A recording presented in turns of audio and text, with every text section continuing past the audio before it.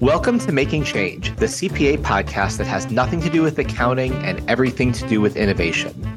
I'm your host, Matt Sartorius, and today we're speaking with Marcy Glenn, CEO and Chief Talent Strategist at Another Source.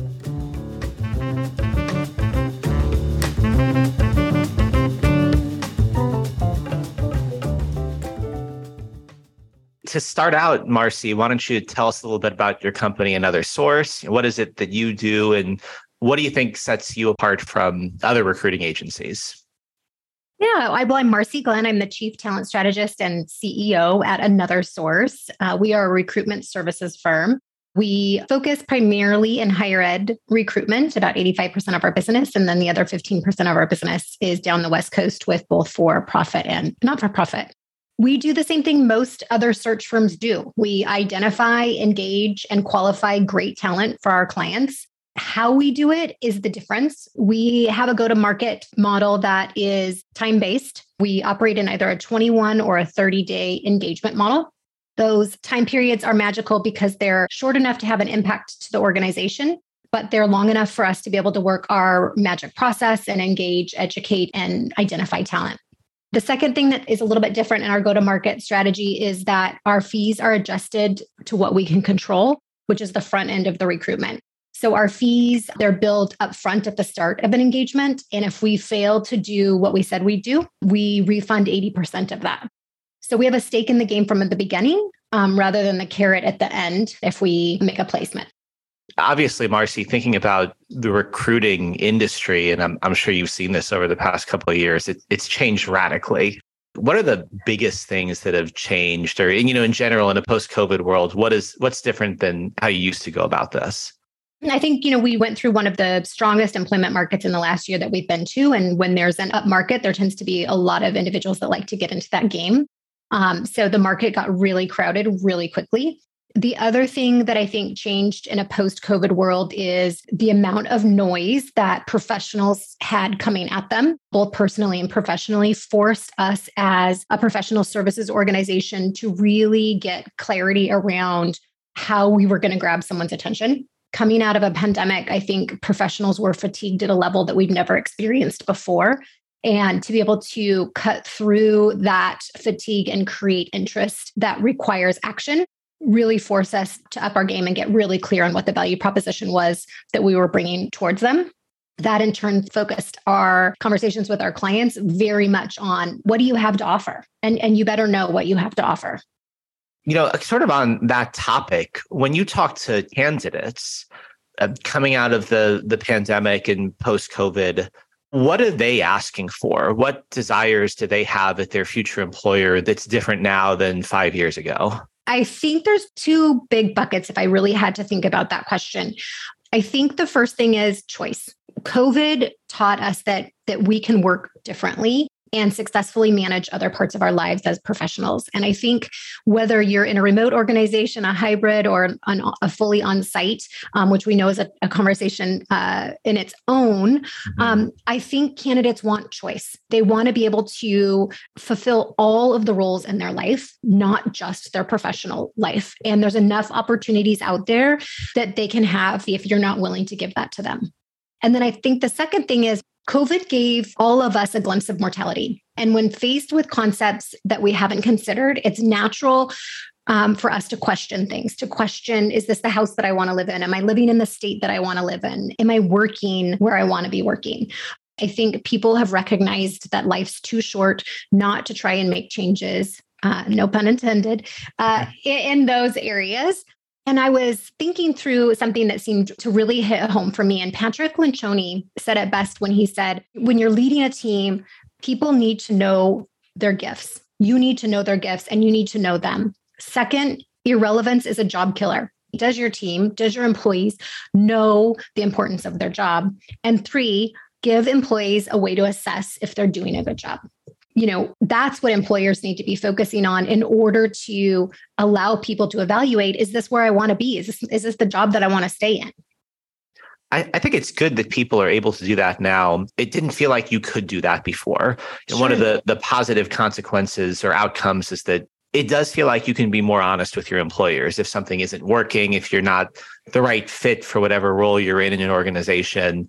And that to me shifts the dynamic between employee and employer in a lot of ways. You don't have to pretend like this is your dream job. If it's not, you can get a new job, you can get a new position. Do you feel like that's been the case? Mm-hmm. Absolutely. Rarely in our daily conversations with applicants and candidates do they say they're leaving for money. It's rare. It's part of the equation, but it's not the driving factor. It's typically one of those things. My gifts aren't being used. I don't know how I'm making an impact, so they feel irrelevant, and they don't know if they're being successful. Right. Are the successful employers and companies, are they pitching on those things in the hiring process, talking about purpose and what the employee can bring and how they can utilize their gifts? Does it start that early? It should start that early. I always liken interviewing and recruiting a lot to dating. So, they should be pitching that. They should be telling the candidate what's in it for them. But I also think, Matt, it's early on for employers and hiring teams to be able to articulate that very well. They have been forced to over the last, 2 years. And so it's still new to them, especially dependent on how often they hire and have those conversations. Like we just talked about too, I think the other thing is that employees will hold them to what they were told in the interview process and the recruitment process. And so that's a big differentiator now, that it's not so much a power, it's the willingness to say, hey, this isn't maybe what you mentioned, or hey, I'm not getting what I thought I was going to get out of this. And it makes a difference if you're in recruiting or marketing, the message that you're sending out to the pool of possible candidates, that has to be an honest one, because your new hires will hold you accountable. And if you sold them something that doesn't exist, that's not going to put you in a good light or a good position. Yeah, absolutely. What are some of the more innovative ways you're seeing companies approach hiring and retention these days? I gave this question a lot of thought, and I was continually getting hung up on the word innovative. And the reason that I was getting hung up on it is, as you heard me say earlier, successful recruiting is about consistency. So when I think about what are people doing differently that may be getting different results, one is I'm seeing a lot of organizations tie their customer marketing to employee or recruitment marketing, no longer separating the two. We started to see this last year in the Super Bowl. You saw a couple of organizations do fantastic creative commercials, and they somehow tied the employee experience to that. So it was almost like a 2-for-1, which tells me that employers are starting to recognize that we do need to market to potential employees. The other thing that I think will continue to build is social media with real employee experiences, sharing it in ways that people like you and I can relate to. Something that's believable, something that feels real and achievable. I think the other thing that I'm hoping will stick around is that some of the barriers have been removed to the application process. An easy one just to address is the cover letter. Cover letters are a barrier to people applying, especially individuals that have a day job, so to say. Could you imagine tonight at 9:30 after you wrap up all of your personal responsibilities and professional obligations, and you decide you have to sit down and write a cover letter before you can apply for this job? It's a barrier. That doesn't mean I'm not a believer in that you may need some sort of writing sample for certain jobs, but let's get that later once candidates are engaged. It's also a barrier in the sense of not everyone has the same access to be able to apply for that job. So super pleased to see some of those barriers changing, mobile applications, shorter applications, really anything to help get individuals into that funnel a little earlier on. Just kind of on the cusp, I'm starting to hear about internships for those returning to the workforce. Whether people want to admit it or not, there is definitely bias around individuals that have taken time off work. So I think if we can do anything to address some of that bias out there and provide internships or anything to that nature to help make it easier for individuals to come back to the workforce, that could be great.